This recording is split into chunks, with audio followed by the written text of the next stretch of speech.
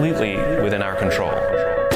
We're living through the single biggest culture shift of our time. This is the time for us to just really take charge. That's what revolutions do. They enable the impossible. Your company has a story to tell. And the best way to get your story heard is to land that all-important media mention. But PR hasn't changed much since, well, pretty much ever.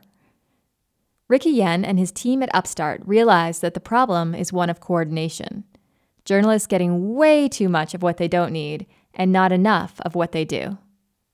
His solution is machine learning, which can lead to a lot more informed pitching and, at the end of the day, a better relationship between companies and the people helping to tell their stories. I'm Megan Keeney Anderson, and this is The Growth Show.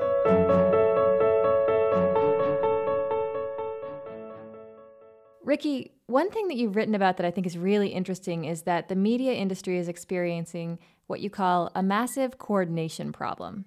What do you mean by that?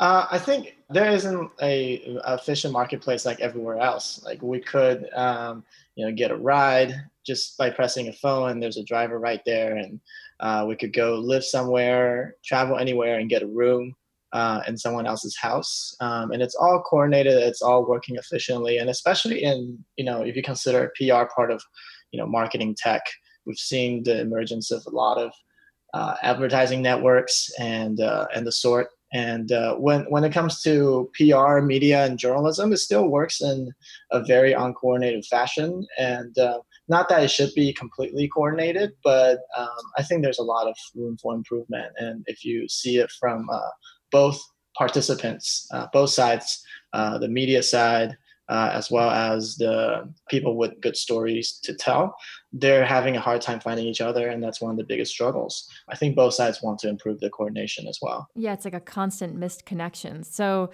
I mean, paint that picture for me of the pain. So if I'm a PR professional, what does my day look like typically? Well, first, there's a lot of great stories that are just buried. So as a PR professional, or as an operator at a company, or maybe a marketing professional that's wearing many hats like you have to these days. First, you have to find the stories and create something interesting and worth sharing, and that is already an extreme challenge. And then even when you have everything ready, you still have to do the whole PR thing, which these days, from the PR professional's perspective or the operator's perspective, is either spamming a huge list of journalists that end up getting very little play, or a little bit of like trying to research them better and understand them better, getting to know them, which is it's like dating, but it's not like really dating because you're doing it over the internet. You're basically stalking people. Yeah. And then stalking, Yeah, and then you're sending some messages here and there that like may not be on the mark at all, and then kind of ignoring the other side, which is from a journalist perspective, they're just getting bombarded with emails, and that's not going to stop anytime soon. I was talking to a friend the other day, and I was thinking like, okay, let's just trace it back. Like, if we were journalists in the past, maybe like let's start from when there were like telegram messages. So you get some telegram messages coming to the newsroom from newswire services, and then you maybe have a telephone, and then you maybe have multiple telephones, and then it's ringing off the hook, and then you get email, and then you have 50 emails, 100 emails, and these days you have 300, 500, and it's not going to stop anytime soon. It's not going to stop. So it's basically desperation meets defensiveness. It's the whole like arrangement right now. Right. Yeah. So it's getting a little bit out of hand, and I think we're seeing that in the work. Yeah. That as readers and consumers, we're seeing it, and then the industry itself is feeling it, and in terms of its impact on the business. So you looked at that, and you decided to try to take a hand at solving that with data analysis. We were software people, basically, and you look at, you see a problem, and you think about like what is not. What could we potentially leverage and turn into something that might begin to address this problem a little bit better? And one of the things that's obvious to us, given our backgrounds, is just how much data is out there that we could leverage in order to improve what it essentially is a matching problem. So how can we use existing data that we can get from the internet publicly to help improve that problem? And the results were good from the get-go. The little bit of data that we collected were able to help us really bring stories to the right journalists or reporters, and that was very encouraging to us in the beginning. So are you scanning articles, Twitter feeds? What are your data sources? Yeah, so we're all that and more. The biggest, most explicit type of like signals are articles, right? So we definitely have a huge operation that we're scanning all the articles that you've ever written if you're a journalist. And then I think what's interesting is you definitely notice a lot.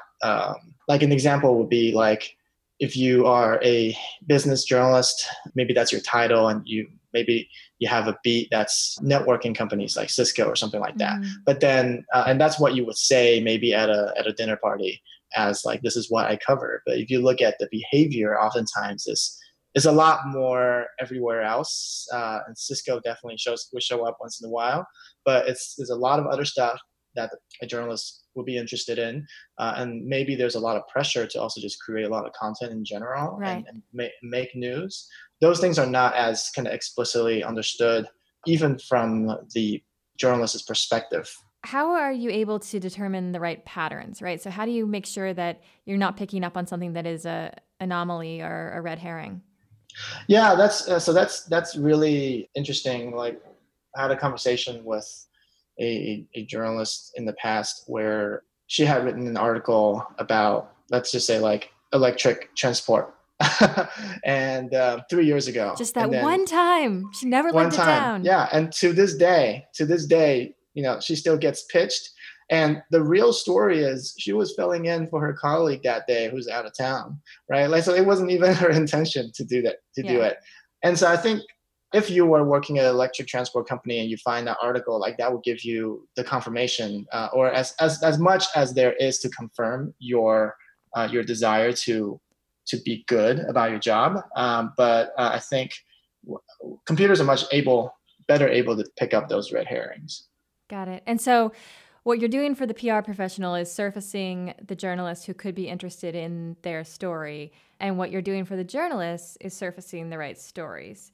Now, how is that any different than just yet another email they get? What is it about the email from Upbeat that stands out? Yeah, I think it is very much just like an email they get, and then part of it is we're creating the feedback loops that we need to improve the system. So in the beginning, it is just an email, and then we have ways for a journalist to sort of express to us implicitly or explicitly what they might be interested in, how they feel about a particular pitch that we brought to them. And then we can just look at it from kind of implicit behavior from, basic email tracking stats as well. But then we also have kind of hooks and tie-ins here and there to encourage or incentivize the journalists to give us more. And that is ultimately the entire environment that we're trying to create.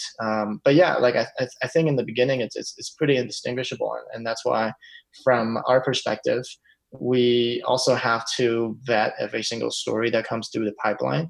And just like any PR firm would, or any good PR professional would, like you want to make sure that you only bring quality stuff and don't contribute to the spam problem.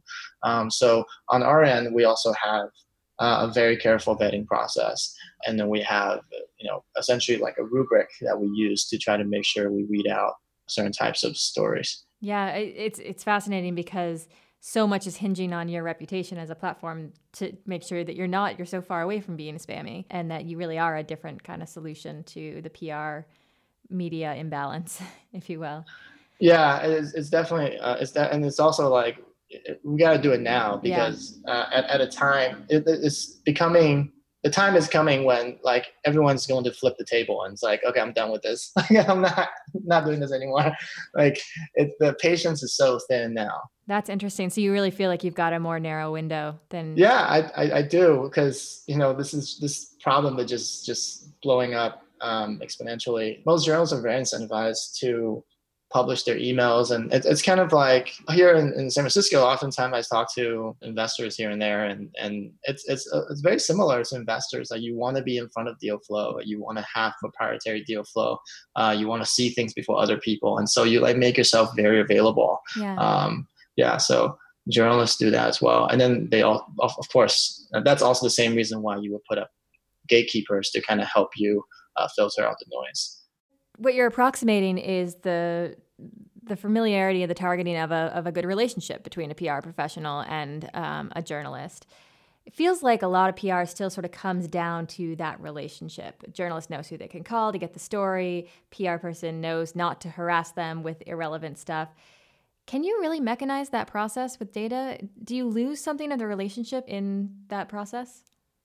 Yeah, I think the question that we ask is like, what is behind the relationship? Like ask a few more why questions, like, oh, PR is all about relationships, or maybe a journalist says, oh, it's, I got to know you. And so you got to ask a few more questions to kind of get to like, what is the actual utility of that relationship.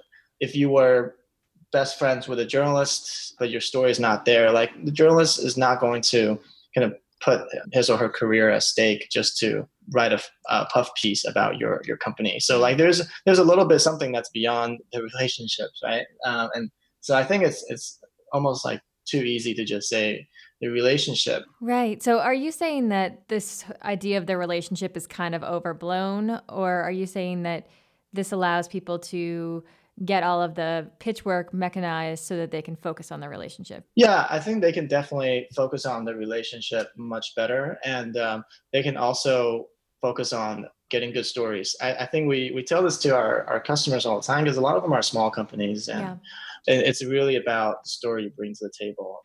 So who do you think this is a better product for? And you can't say both. Is it better for the journalist or is it better for the PR professional? I can't say both. Okay. I've painted you into a corner. I think at the moment it is better for the PR professional. And I think this is why. I think if you just think about what our product does in terms of the time that it saves you and the efficiency gains and the intelligence gains that you get, I think a lot of the parts that PR professionals are much more willing to mechanize is being mechanized by our system. And so time can be spent elsewhere. And I think that is a desire that is there for sure. Do you think there's ever going to be a day that we can really have machine learning do this all for us, a day without the PR professional? I think the stories are kind of stuck in people's heads, and it takes 20 different methods to get them out. And people naturally tell stories. Like one thing that we notice for sure is people tell stories to each other. They find when it comes to telling a story to a robot, a software platform, it becomes a lot harder. Yeah. Just try to encourage somebody to write a blog post, and already you see how hard that is. Right. Rather than, we just had a really good lunch conversation about this topic. Why don't you just write it down? Like, no, that's another step. That's so hard. Yeah, and there's a formality that gets into that too. Right. All right, so let's shift gears for a moment. Because we've talked a lot about journalists and media. I'd love to know how you think about quote unquote influencers like Tim Ferriss, Gary Vee, Bill Simmons. Do you consider them to be media? Would you be pitching them? How do you consider them? I definitely do consider them as competitors to your typical New York Times and TechCrunch or Entrepreneur or something like that. They're definitely, I think the end goal is attention at the end of the day, or audience, and that is something that these influencers can provide. A lot of these blogs are essentially professionalized influencers, right? It's definitely the same in terms of that. And in terms of how you go about pitching them is a little bit different, simply because one big differentiator is if you're at an editorial-driven media organization, you're getting paid to do it. you're getting paid a salary to do it. If you're a small blog, you're not really getting a salary. You're completely dependent on events, sponsorships, that kind of stuff. Right. And so your desire to look at pitches that are unpaid, or why would you? Like, you have your own agenda. You're not doing this for money. Yeah. So I think the mechanism to connect the two sides there is the currency is a little bit different. And not because they're like money, like it's because they're not getting a full salary to do what they do. So, once they become like a real operation and advertisers are sponsoring them and they can hire writers, and then it becomes, there's money that pays them to do the job. So unfortunately these days, a lot more people have to leave these traditional editorial operations, like the New York Times, have to downsize, ESPN, whatever, and then pursue either freelance where they don't have a reliable income, or pursue like their own thing. And I think that actually makes it slightly harder for the PR professional. The currency is just different. Yeah, it makes sense. Do you think that the priority has shifted to make these sort of big thought leaders more important than kind of your classic journalism, or what do you see there?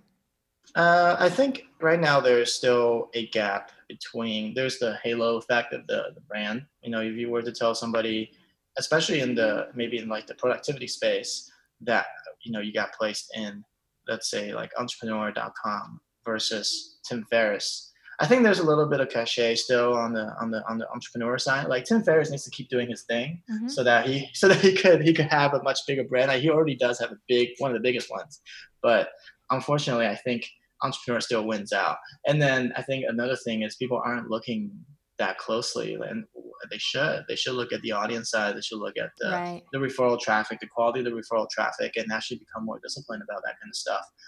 But for now, PR is not being treated like the rest of the marketing discipline, or at least where the rest of the marketing discipline have been moving towards. Ricky, knowing what you know about the space and everything you've seen in building Upbeat, how optimistic are you for this industry looking ahead? Actually, I'm pretty optimistic. I think we chose to dive in because, like, essentially, we're the type that likes to run towards a fire. And I think a lot of people are giving up on the industry and leaving. You can't build a media company, or you don't want to be in the media business because it's too tough, that kind of stuff. And my perspective is we're at a tipping point, like it's blowing up, and there's going to be a new infrastructure that gets built to kind of support the future of media. And it's going to happen during this transition period. And that is kind of amazing. And I think over the last couple of years, people have been talking about how this is the golden age of media. Like, you have great reporting at the same time as a lot of clickbait stuff, right? But you have great videos, you have great TV, you have great movies. And I think this trend is going to continue. Like, we're going to have more and more golden ages. As long as when the people say that, they seem to think that it's going to like not be around because, like, oh, it's not sustainable. Business models haven't been figured out. Because it's so good, people like me, and I know many other teams, are like, we're trying to figure out better infrastructure forward for the media. And I definitely think that's part of what we're building, at least a small part. And I will hopefully make it better in the future. That's awesome. Ricky Yean, thank you so much for taking the time. We appreciate you explaining, your approach to this, and best of luck with everything with Upbeat. It's a fascinating company. Cool. Thank you so much. Hey, you're still here. Good on you. Thanks for sticking around. I have one last real quick ask. If you like the show, it would mean a whole lot if you left a review over in the iTunes store.